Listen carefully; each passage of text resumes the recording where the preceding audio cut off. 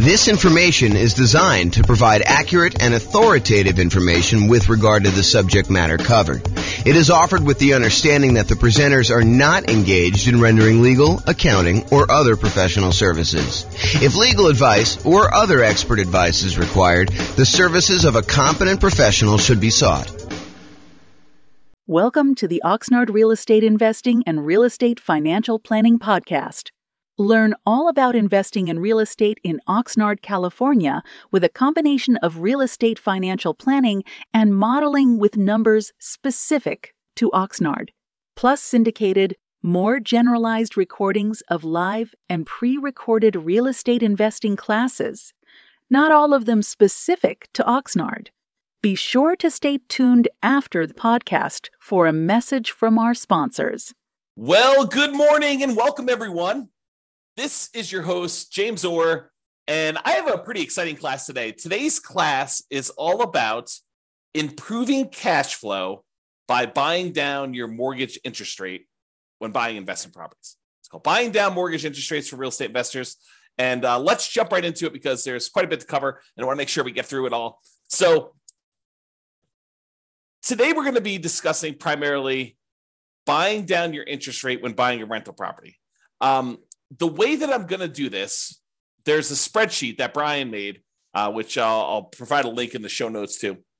But the spreadsheet actually allows you to go contact your lender, get a bunch of the buy down rates that you can get from your lender, enter them in the spreadsheet, and it does a bunch of math for you. And then you can make a decision as to how far down, if any at all, that you want to buy down your interest rate. And that is the way that he does it is one way of calculating the return you'd get from buying down your interest rates. There is an alternative way of doing this, and that is to calculate the internal rate of return that you would get on that extra money that you'd spend buying down the interest rate. And arguably, some people, including me, might suggest doing it with an internal rate of return calculation. However, that's not what we're going to cover today. And the way that we're going to do it today, I think is completely valid. I think it's just a slightly different way of looking at it and a probably easier way to understand than internal rate of return for most folks. Okay, so this can be a really good strategy for improving cash flow. And as you might see, one of the alternative strategies to this is, you could take this extra money and decide to put it down as additional down payment instead of taking that money to buy down the interest rate. And in some cases, I would say most cases, you would be better off buying down the interest rate. And we will look at that math. Now, there may be a time factor component to that, where if you're only going to hold the property for a year or two or three or whatever you're going to do there, it may be better for you to not buy down the interest rate. It may be better for you to put more down or to not put more down and just deal with whatever negative cash flow or slightly less than ideal cash flow you'd get by not putting more down or buying down the interest rate. But that's something for you to decide. Because if you remember, I'll kind of tie this back into when we talked about achieving financial independence. There are some folks who are buying properties that they intend to have and hold forever, and that is going to be part of the income they receive when they're financially independent. These are properties that you expect to hold in your portfolio indefinitely. Like you do not plan on selling them at all. And then there are other properties where people would buy in order to get a really good return on, especially that early on, that like excellent return on equity you get when you own a property for the first few years and your equity is relatively small because you're highly leveraged and you're able to get like almost like rocket booster type returns on that. Some people are going to buy properties to get those rocket booster type returns with the intention of trading them up for something else, doing a 1031 exchange and buying something larger, or selling off those properties, paying all the expenses on them, the capital gains, the depreciation recapture, the real estate commissions, if you've got any of those going out, and closing costs, if you've got those going out, and then take that money and then use that in order to stabilize your returns elsewhere, whether that's investing in something else like stocks or bonds, or taking that money and paying off existing loans. So depending on whether this is a property that you plan to hold forever in your portfolio, or a property that you plan on holding for a short period of time and then doing something else with it, you may or may not choose to buy down your interest rate depending on the hold period. I'll also add in one additional wrinkle. If your plan is to buy more properties than you need, like let's say you intend to have 5 free and clear properties in your portfolio at the end. Let's say your plan now is to go out and buy 12 properties. with the intention of you're going to eventually sell off 7 of them and pay off the remaining 5 so that they're free and clear. Well, if you're going to pay off the remaining 5 early with proceeds from selling the extra 7, then you may not want to buy down the interest rates on the 5 either, because those are ones that you will not hold the loan for full term. And so these are things that you should decide. And the reason why we covered those in previous classes before we get to this point is you should decide which properties you plan to have in your portfolio at the time when you are financially independent and how you plan to get there. Like, do you plan on paying off these properties early? And a lot of times we make these plans and they change, but realize that you should have this plan going in. Okay, now that I've given you some background and context, let us talk about doing buying down interest rates when buying a property. Today, we're going to focus in on buying down the interest rates when you are purchasing a property. And specifically, I am not going to talk about buying down the interest rates when you do some type of cash out refinance on a property, or when you do some type of cash in refinance on a property where you actually put more money into the deal and refinance your property at the same time in order to get shorter loan term or lower monthly payments, or to get a better interest rate. So we're not talking about cash out refinances. We're not talking about cash in refinances. We're not talking about doing a rate and term refinance where we're refinancing the rate on the loan and or the term on the loan. And we're definitely not talking about recasting a loan where you have a lump sum of money and you want to reduce the payment on your existing loan without changing the other terms of the loan. You just want to kind of like make a $10,000 additional payment on your property and reduce the monthly payment by whatever it is, $50, $100, somewhere in that ballpark, depending on how much time you've got left on the loan. But we're not talking about that either. This is specifically buying down your interest rate when purchasing a property. Okay. Big picture. When you go to get a loan, the interest rate you get on the loan can be changed by how much you either pay and give to the lender, or how much the lender gives you as a credit to take a higher interest rate. So you can voluntarily take a higher interest rate and have the lender give you a credit to help cover closing costs. So you go to a lender and then you tell them, hey, look, I'm thinking about getting a loan. They tell you, okay, the rate right now, if you don't pay any points at all, is going to be 0. It's going to be 7%. 0 points in, 7% loan. However, if you are willing to take 7.25 as your interest rate, we will give you $3,000 or $5,000 or $8,000, whatever it is, as a credit that you can use to cover some of your closing costs. Or you can give us some money and we will give you a lower interest rate. If you sort of like give us $5,000 in advance, we will, instead of giving you 7% of your loan, we'll give you 6.75 as an example. So it can work both ways. You can pay money in order to have your rate lowered, or you can receive money as a credit from the lender in order to take a higher rate. Now, the money you receive is not able to be used for down payment. Down payment is completely different. The money you receive can only be used to cover like closing costs, not down payments. Okay, now, when we're discussing this, for the sake of this class, the change in the interest rate we're talking about is for the life of the loan. Okay. There are other loan programs where you could go in and the lender will say, I'll give you a 2-1 buy down type of loan where for the first year you get a really low interest rate. For the next year, you get a slightly higher interest rate, but still lower than what it would normally be. And in year 3, you're getting your normal interest rate. You can have a seller, a lot of times it's a builder, paying a lender in order to buy down the interest rate for you for a period of time, like a temporary lower interest rate. That is not what we're discussing here in this class. This class, we're talking about you paying a fee to the lender, and in exchange, the lender is lowering the interest rate for the life of the loan.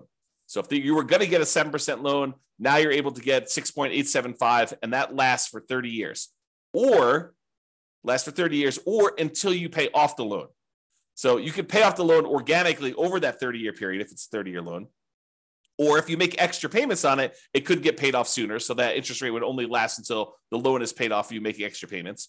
Or if you go sell the property, then the loan gets paid off and you no longer have that interest rate. Or if you refinance the property and get a new loan on it, then you get rid of that interest rate. So realize when you're buying down these interest rates, you almost need to like plan out what you're going to do with your property. You need to do some loan planning and say, I plan on having this loan for 5, 10, 15, 20, 30 years until it's paid off. So as one example, I have a loan on my owner occupant residence, and the loan is at 2.25%. It's a fixed rate 30-year loan. I am probably never paying that loan off.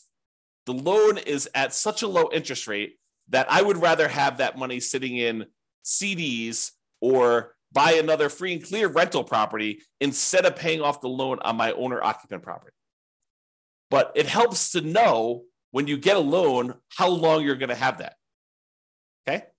Now, there are other things you could do where you get these short-term interest rates, which we talked about, like that lower payment for the first 2 years. Again, we are not discussing those. Okay. So I mentioned the word point.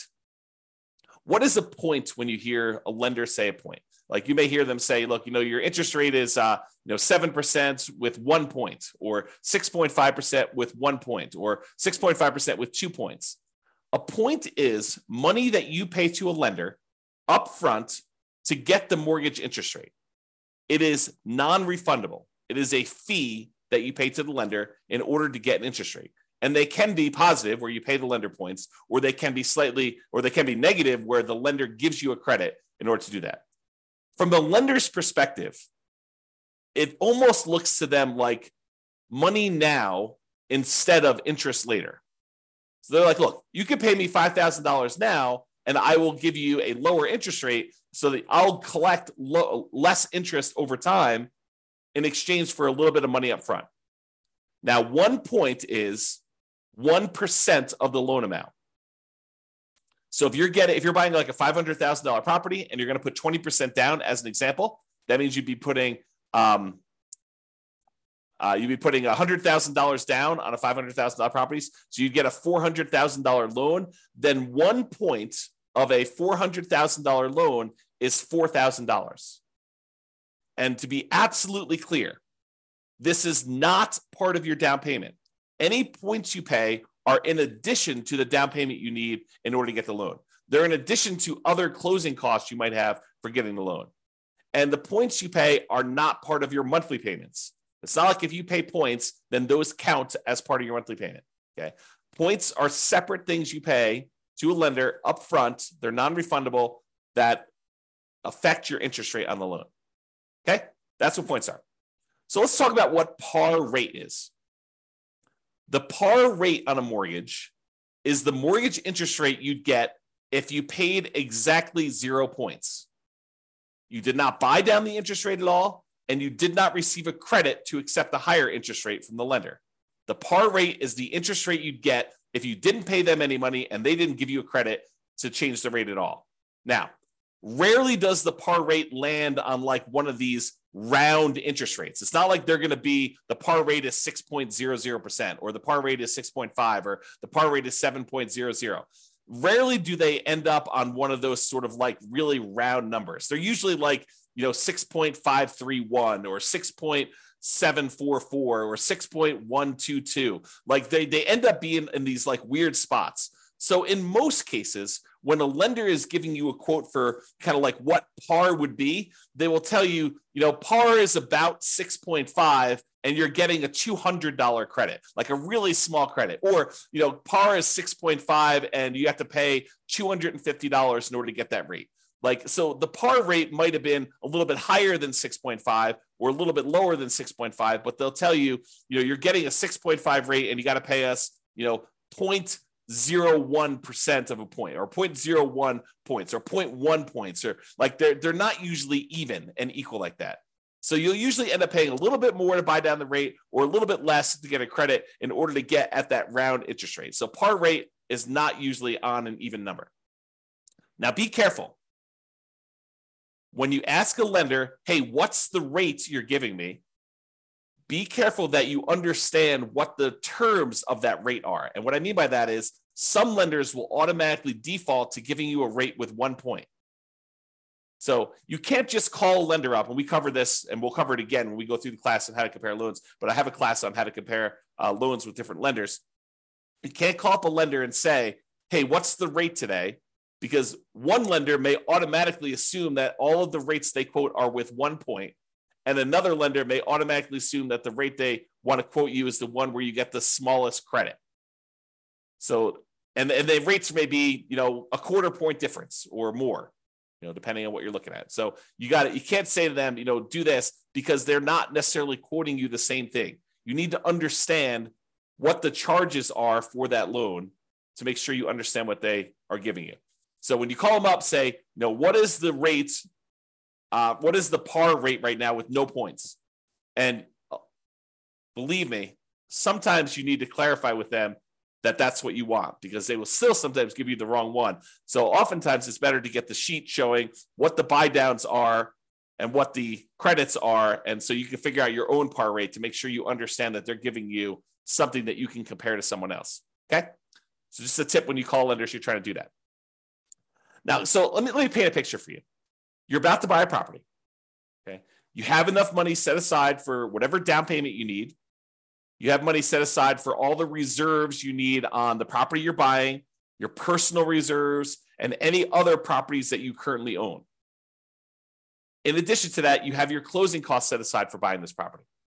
And if you're prudent and you actually have negative cash flow on the property that you're buying, maybe you're buying a property with little down and it's got some deferred down payment, negative cash flow, you've set aside any negative cash flow you'll have until that negative cash flow goes away. We'll talk about this in another class, but you set aside any negative cash flow that you have on that property as a prudent investor, knowing that, hey, that's coming. Maybe I should have my down payment, my reserves, my closing costs, and any negative cash flow that I'm going to have on a property. If you don't have a negative cash flow, you don't need to worry about that. Okay. So that's the context of where we are. In addition to that, in addition to your down payment, your reserves, your closing costs, and maybe some negative cash flow, if you've got that, you have some extra money. So the question is, what do you do with that extra money? Well, number one is you could invest in something else. You could say, I'm going to keep this money on the sideline and I'm going to use it to buy my next rental property, my next down payment, next reserves, next closing costs, all the stuff you need there. You could take that money and you could use it to market for off-market deals. Try to find some type of creative financing situation where you do some marketing and you look for a motivated seller where you can negotiate owner financing or subject to wrap financing or lease option or whatever you're doing there. So you can use it to do marketing to find off-market deals. You can make improvements to a property to improve cash flow, whether that's the property you're about to buy or another property that you own. You're like, if I went and I converted this property to, kind of like closed in the garage or added an extra bedroom or, added a RV parking spot or whatever you want to do in order to make improvements, you could take that money and you could get improved cash flow with it. You could hire a property manager to buy back your own time. You could set aside money to do that. Okay. So these are just some of the ideas of things you could do other than use the money to do what we're going to do today. Okay. The other things you could do is you could de-risk. You could take that extra money. You could say, I'm going to increase my reserves on all of my properties so that I have a lower risk level. If you thought it was prudent to have 1 month of reserves on all of your rental properties, that's probably risky. If you said, I'm actually going to de-risk by taking this extra money I have, and I'm going to make sure I have 6 months of reserves on my rental properties, that's less risky. If you say, okay, look, I want to even de-risk even more. I want to have a year's worth of reserves on every single one of my rental properties and my own personal expenses. That would be a way for you to de-risk. It would reduce your overall risk by having more reserves. Another way to de-risk would be to buy more or better insurance. Be property insurance, could be umbrella insurance, could be additional liability insurance, could be maximizing your rates on your car insurance, whatever it is that you want to do to de-risk, that is one strategy you could do with that extra money. Another thing you could do with that extra money is you could put more down. By putting more down, it means that you end up borrowing less, which reduces the payment that you have on the property and therefore would improve cash flow. So by putting more money down, you borrow less money on the property, reduces the payment, and improves cash flow. It may also get rid of PMI. If you went from putting 15% down to buy an investment property to putting 20% down, you would also eliminate PMI. So you'd borrow less because you're going from 15% to 20% down. So you're borrowing, instead of 85%, you're borrowing 80% now. So that would reduce your payment. But in addition to that, you get rid of PMI, which would further reduce your expenses on the property, which would also improve cash flow. And when you put more down, sometimes you go over a threshold where the lender says your rate now improves. If you go from putting 15% down to putting 20% down, not only do you borrow less, not only do you get rid of PMI, but you also get a slightly better interest rate directly from the lender because you went from an 85% loan to value to an 80% loan to value on your loan. Okay. So by putting more down, you can improve your cash flow in possibly 3 ways, usually at least 2, which is borrowing less and getting a slightly better interest rate. So those are some of the options if you have extra money when you're buying. Today, we're going to cover one of the other things you could do with that money, and that is you could voluntarily pay extra points to the lender to buy down the interest rate on the loan. Okay, so you give money in terms of points to a lender. They're non-refundable. You don't get them back. They don't count as equity, but then you actually use that in order to improve the interest rate you're getting on the loan for the life of the loan, which could improve cash flow. So comparing the two options, you can either put more money up for down payment or you could buy down the interest rate. If you do it as down payment, you borrow less, you lower the payment, you get improved cash flow. When you buy down the interest rate, you borrow the same amounts, you reduce the interest rate, and you improve cash flow. When you put more down as a down payment, the money is now in equity in the property. You are likely to get it back when you either sell the property or do a cash out refinance. When you buy down the interest rate, the money is consumed. The lender takes it as a fee. It is not equity in your property. You do not get that back when you sell or do a cash out refinance. When you put more down payment down, it lasts the full life of the loan, just like it does if you buy down the interest rate. They both last for the full life of the loan. When you put more down in down payment, it may change your interest rate. May. If you don't go over a certain threshold, if you only go from putting 20% down to putting 22% down, you may not see an improved interest rate from doing that. If you go from 20% down to 25% down, you are likely to see an improvement in your interest rate when you put more down. However, when you buy down your interest rate, that's literally what you're doing. It does change the interest rate. When you put more down in down payment, it may impact your private mortgage insurance. If you go from less than 20% down to at least 20% or more down, then it will affect your interest rate. It'll affect your PMI. It even affects your PMI if you go from like 5% down to 10% down. It doesn't even mean that you need to get rid of it completely, but actually having more in down payment will reduce your PMI payments by some, not to zero. You have to, in order to reduce your PMI to zero, you need to go above 20% or more. Okay, but you can go from 5% to 10%, and it could actually adjust your PMI because you hit certain thresholds with PMI. When you buy down your interest rate, though, it does not impact PMI at all. Okay, so those are comparing the options. So let's say you do want to consider buying down your interest rate. You call your lender up or you email your lender and you say, look, hey, can you send me a list of the buy down table for buying down the interest rate on this particular thing? And they'll send you over something what looks like on the screen here, which is a buy down table showing you all the different rates along the left-hand side. Then there's a column for APR, which I'm not going to get into today. Then there's the price, like how much it actually cost you in order to do that. The discount or rebate percentage, like how much in terms of points that it cost you to do it, whether they're giving you a credit, which is the green ones down here. This is where they're paying you money. The red ones are where the borrower, you, are paying in a fee in order to get that. This is the dollar amount of the rebate based on whatever price of property they put in to give you this quote, and whatever your credit score is and stuff for today. So it tells you like how much it costs you to do that in order to do it. And then it gives you what the principal and interest part of the payment is. Okay. So this is the table they will give you. And you're looking at it and you're like, I'm not sure I understand like what the implications are just by looking at the table. And that's right. That's the trick, is that you need to do some math in order to determine if this is worthwhile doing. Okay. So then what we do is we take the spreadsheet that you take the data that your lender gave you, and you plug the numbers into the spreadsheet. You have Brian Williams buy down calculator version 3.01 is what we're using here today. And you're going to enter in your loan amount, the purchase price of the property you're buying, the loan length, for example, 30 years, the par rate. And if you don't know the par rate, there's a little calculator on the spreadsheet for helping you calculate what the par rate will be. If they only have like for example, on this one, the par rate wasn't even. It was probably somewhere between 6.5 and 6.625. As you can see, one way there's a little bit of a fee, and the other way there's a little bit of credit. So it's between these two numbers. So the spreadsheet will help you calculate what the exact par rate is. And then you copy the interest rates and the costs from the lender email. So it looks something like this. You enter in the loan amount over here, the purchase price, the loan length, and then the par rate. And the par rate calculator is below this. So if you need to calculate it out, you can do that. But I calculate that for you, and then I showed you what it is here.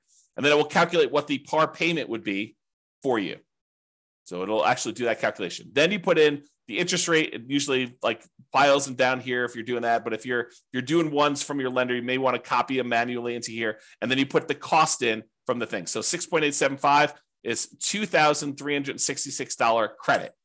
So 6.875, $2,366 credit. So that's what you're doing. You're putting in this rate and this number here. Okay. So when you do that, the spreadsheet will then do a whole bunch of calculations for you here. It's going to tell you the difference between how much it costs you in order to buy down the interest rate from here to here, the difference in those costs.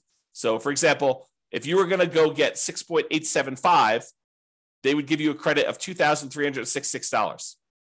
If you're going to get 6.75, it would only cost you it would only give you a credit of $803. So the difference between these two is $1,563. So it shows you the difference in cost in going from one to another. Then it shows you what the average cost per like tier to get down to here would be. So it shows you what the average would be. And then this does a whole bunch of stuff, calculation of points. You can ignore all that. And then the payment, if you bought it down. So this tells you what your new monthly payment would be. And then it then calculates what the difference is between your par payments and what this new payment is, and shows you what the difference in payment was. So for example, this is an $87.57 higher monthly payment than what your par rate for receiving a credit of $2,366. Hold on one second. Sorry, I had to clear my throat. Okay, so with that being said, you can see here that when you buy down the rate a little tiny bit at 6.5, you end up getting a $30.52 better payment, which if you multiply by 12, you're getting $366.26 better cash flow on your property by buying down the rate there. And you can see there are ones where you're getting significantly better cash flow. For example, if you buy down the rate all the way to the max, you get $5,795.31, almost $5,800 better cash flow for the year. Almost $500 a month better cash flow by buying down the rate. Now you got to say to yourself, is it worth paying this amount of money in order to get that rate? That's what we're going to look at. And I've included this thing called vanity rates. So most of the time rates are quoted in the eighth of a point. So 6.875, 6.75, 6.25.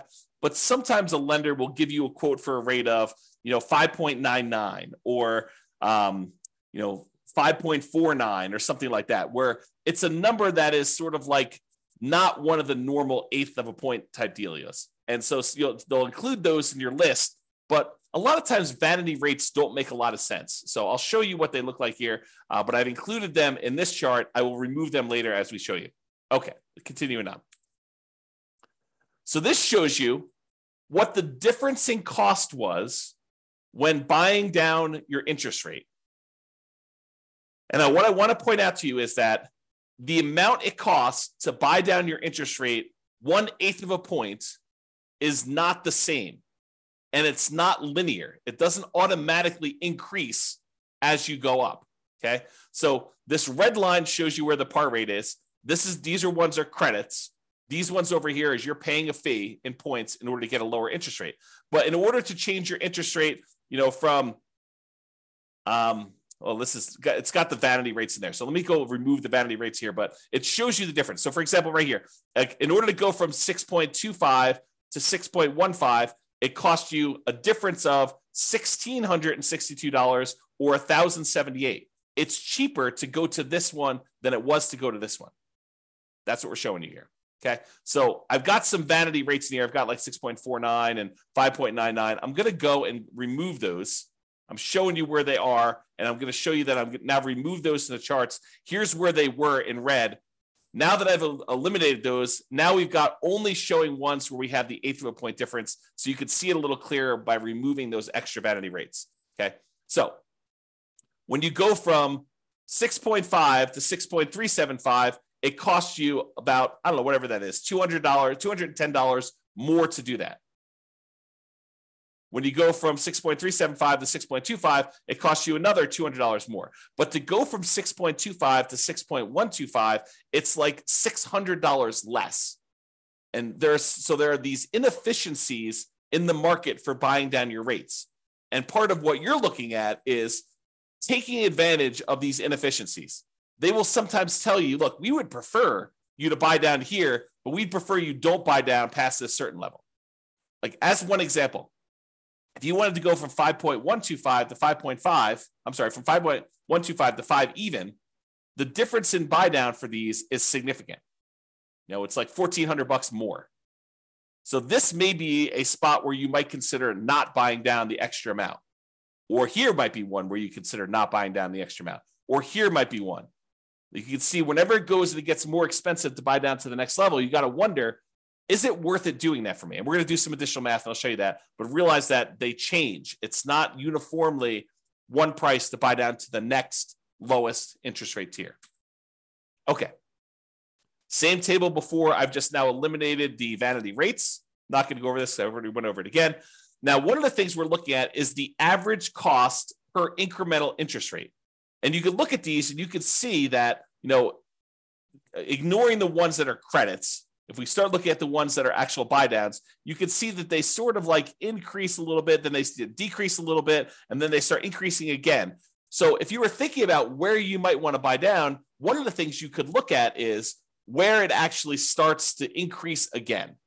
So you can look for these inefficiencies, and I'm going to zoom in and graph this out for you and show you this is the average cost per incremental improvement in mortgage interest rate, the average cost in order to buy down to that level. And this is to the left of here are the credits. So we're going to just ignore those unless you wanted to take a credit, but we're talking primarily about buying down the rate. And so you can see to go from 6.5 to 6.375, it's more expensive. To go from 6.375 to 6.25, it's slightly more expensive. Then it gets cheaper to go to 6.125. Then it gets the tiniest bit more expensive to go to 6%. Then it starts getting a little bit more expensive again to go to 5.875. So you could look at this and you could say to yourself, look, if I wanted to get a deal, it might be the kind of like best bargain to stop buying down the rate when the rates start getting increasingly more expensive. So this could be a good spot for you to consider. Now, the decision is totally up to you. You don't have to buy down your rate at all. You could choose to take the par rate. You could choose to take a credit. But if you're thinking about, I want to improve cash flow on my property, this is one way to do it. And then you got to wonder to yourself, is the extra money that I'm spending worthwhile investment? What's the return I'm getting on spending this extra money? And that's where we're headed with this. So now we're going to show you what the simple and compound rates of return are for spending this extra money. So these are all the different interest rates along the side here. You can't see them, but if you're on the spreadsheet, this is just spread over to the right of the spreadsheet there. And this goes and shows you what your simple interest rate would be after you've paid back the money to yourself for buying down the loan. So this shows you that once you paid yourself back the money in order to get the buy down itself, then you're earning, in this case, 33.6% return on the extra money that you spent. Not bad in terms of simple interest. Now, if we take it and we look at this simple interest over a period of time, you could say after 10 years, including paying back on the initial amount that you borrowed, this one would get you 23.6% return on any extra money you spent here. Now, most people are probably not using simple interest, although there are some times when you'd want to think about it that way. But most people are going to think in terms of compound interest. The money you're getting on the money that you invested over time from a while ago, you want to make sure you take into account that time impacts your return. And so compound interest does that. So in this case, you can look at what your return is over here from seeing different interest rates that you buy down to. And you can see that there's a lot of them, depending on how long out you go, where you get good returns on your money for doing that. So for example, here's how you read this chart. If you bought down your interest rate to 6%, you'd have earned over a 15-year period of time, you'd have earned 28% per year simple interest on the amount you spent to buy down the interest rate. So you got to ask yourself, if I'm looking at other investments that I have that give me simple interest, what am I getting on those? And should I take this money and invest it by buying down my interest rate, knowing that this one is paying me 28% return? So you got to compare it to other things you could invest in. We already went over that list. Okay. So that's the simple interest one. Here's the compound interest one. If you decide to look at what your compound interest rate return is over a 15-year period for buying down that loan to 6%, you'd be getting an 11.62% compounding rate of return by buying down that loan and getting your money back. So, is getting an 11.62% return on your money, a compounding annual return rate over a 15-year period of holding that loan for 15 years, is that a good return for you? And I think for a lot of folks, getting an 11%, essentially cash on cash return on investment from buying down the loan is a really good return. Where else are you getting an 11.62% 15-year term cash on cash return on that loan, on investment? That's why it's probably pretty compelling to do that. Now, the more you buy it down, in general, looks like the lower the return you're getting. And the longer you hold it, the lower return you're getting after a peak. Okay? So there's like optimal parts here to do this, but that's the general rule. All right, more down. Sometimes putting more down will improve your interest rate and it will get rid of that PMI. So it'll improve your interest rate and get rid of your PMI. The spreadsheet does not take into account either of these things. It does not show the improved interest rate you get by putting more down, and it does not take into account that you will get rid of PMI.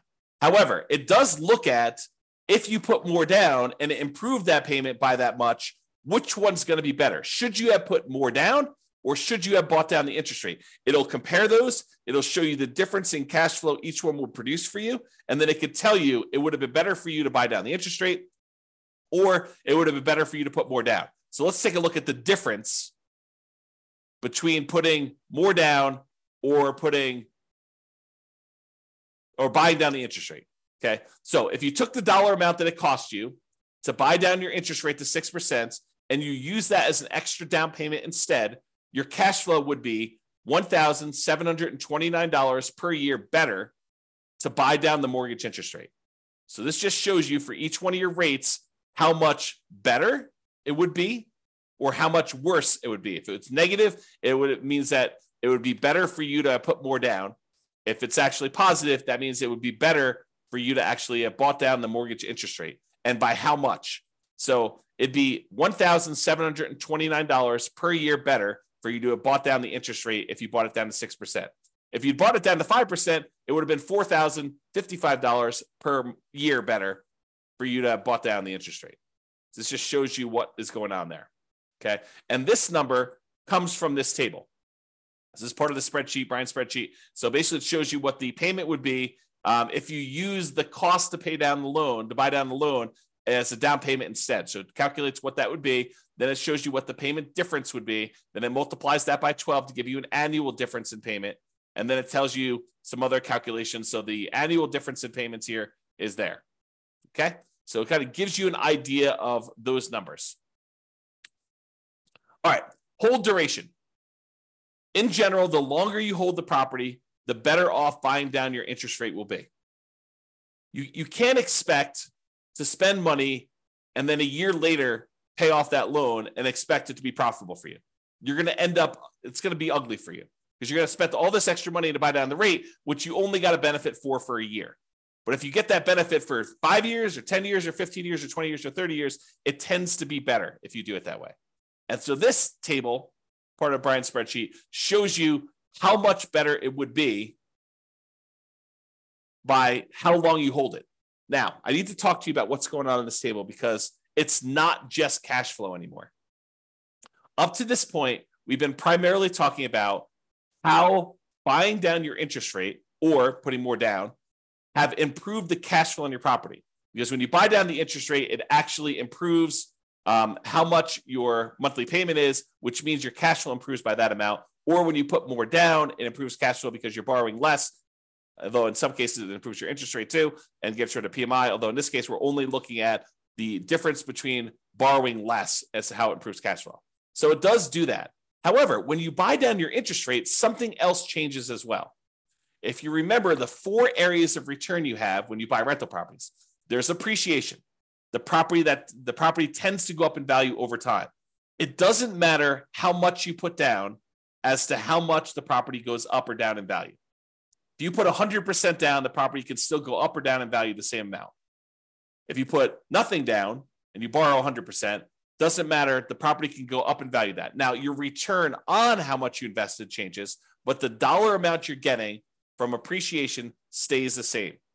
If the property goes up 3%, it doesn't matter if you put nothing down or you put everything down. Same thing holds true for your tax benefits. It doesn't matter if you put 100% down or nothing down, you still get the same depreciation benefit, tax benefits of owning that rental property. However, how much you put down is impacted by, or how much you put down impacts cash flow. The more you put down, the better your cash flow tends to be. If you buy down your rate, the better your cash flow tends to be. Okay.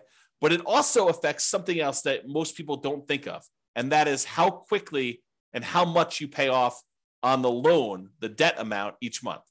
And I'll give you a really simple example of this. If you're buying a $500,000 property and you're getting a $400,000 loan, the $400,000 has to be paid off over 30 years. So you got to pay off $400,000 over a 30-year time period. So a certain amount of that has to be paid off each month in order for you to pay it off by the time it's 30 years later. But if you only borrow $50,000, then the amount of money you have to pay off is only $50,000 over that same 30-year period. So the amount you actually pay off is significantly lower when you borrow less. However, something else people don't realize is when you change your interest rate, it also changes how much you pay off at what point in the loan. The lower the interest rate, the more you're paying off on the loan earlier. The lower your interest rate, the more you pay off earlier with each monthly payment. So the amount of equity you gain in your property also changes based on what your interest rate is. So when you buy down your mortgage interest rate, it also changes how much equity you grow in the property and when. What this chart takes into account is both your cash flow difference and the equity difference you get between buying down the interest rate or putting extra down payment down, because when you borrow less, the down payment impacts your equity as well. So it does take into account both of those changes, and it shows you what the difference was. So in this case, if you look at whatever it was here, I think this is probably around, 1, 2, 3, 4, 5. I think this was buying around to 6% or so. So right here, I'm assuming this is the buy down 6%. It shows it on the full table, but I can't see it. It shows you that after 15 years, you'd be $18,331 better if you bought down the interest rate than putting that money down as additional down payment. So this shows you both the cash flow improvement and the equity improvement you'd have by doing that based on hold duration. Okay.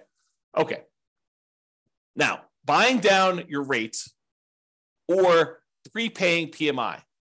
So let's say you're doing a nomad strategy or a house hacker strategy where you're thinking to yourself, okay, I put 5% down. I've got a little bit of extra money. Should I buy down my mortgage interest rate, or should I take that same amount of money and should I prepay PMI instead? PMI is whatever it is, $250 a month. I could take $5,000 and I could get rid of that $250 a month. Which one is better? Should I buy down the interest rate or should I prepay this PMI to improve that? And I probably should do an entire class on how to compare these. But for now, the correct way to do that is to use the world's greatest real estate deal analysis spreadsheet, which is free. Just go download it at realestatefinancialplanner.com/spreadsheet and do both options. Do one option where you buy down the interest rate, do another option where you actually prepay PMI, and look at the returns you're getting, all the returns you're getting, because it actually impacts more than just cash flow. Look at all the returns you're getting and decide which one better fits what your specific goal are, what your preferred return characteristics are. Are you emphasizing and making your number one most important thing cash flow? Well, then you might want to look at cash flow. But if you're looking at what is my overall return, which a lot of folks are, then you may want to go look at which gives you a better overall return comparing those two different options. And that's the way to do it. Okay. All right, in conclusion, you can choose whether to receive a credit or to buy down your mortgage interest rate. That's your choice when you go to get your loan. It can be better to buy down mortgage interest rates than to use that same amount of money to put more down. It can be better for you to do that. So you should call your lender to get the buy down amounts and then use the spreadsheet to do some math to see what may be best for you in your specific situation. And if you need help with this, ask your lender and or your real estate agent. It would help if you filled out your spreadsheet and you understood what you're trying to do. But if you need assistance, your lenders should be able to answer questions about this and help you do it. Now, the decision is going to be yours. You understanding what return you're getting for buying down this rate from the spreadsheet, you need to decide, hey, look, do I want to spend more money in order to get this perceived return on that extra money that I'm spending, thinking I'm going to hold the loan for that amount of time? Or do you want to not spend money and do that? I mean, it's up to you. So realize that the decision is yours, and it's really a decision about what type of return you want to get on that extra money. Maybe you decide you don't want to buy down at all. Maybe you say, look, I should just take this money and go buy another property. And instead of getting, 11%, additional cash on cash return on this, I can get a overall, whatever it is in your marketplace, 30% overall return on my money when you include appreciation, debt pay down, depreciation, and cash flow on your money. Or maybe you're like, hey, look, cash flow is really important to me. It's going to be what gets me to financial independence. I want to optimize for cash flow. And so I'm willing to spend money now in order to get a really good return on that money by buying down my rate and improving cash flow. It is your choice. All right. That's all I got for you. I hope you enjoyed this class. I'll put a link to the spreadsheet in the show notes for those of you that need that. And feel free to use it to analyze your next buy down when you're purchasing a property. This has been James Orr. Have a great day, everybody. Bye-bye for now. With home prices up, mortgage interest rates up, and rents up, but not quite enough to counteract the higher prices and interest rates, cash flow on rental properties in Oxnard is harder than ever. Book a call with the Real Estate Financial Planner to apply our proprietary 88 strategies to improve cash flow on your rentals. See the show notes for a link to schedule your call and improve your cash flow today. If you're a real estate agent, lender, or professional in Oxnard that wants to help our real estate investor listeners, consider reaching out to learn about collaboration opportunities with this podcast. We'd love to add more value to our listeners by having you assist our investors buy, sell, and finance their real estate investments. See the show notes to schedule a call to discuss collaboration opportunities.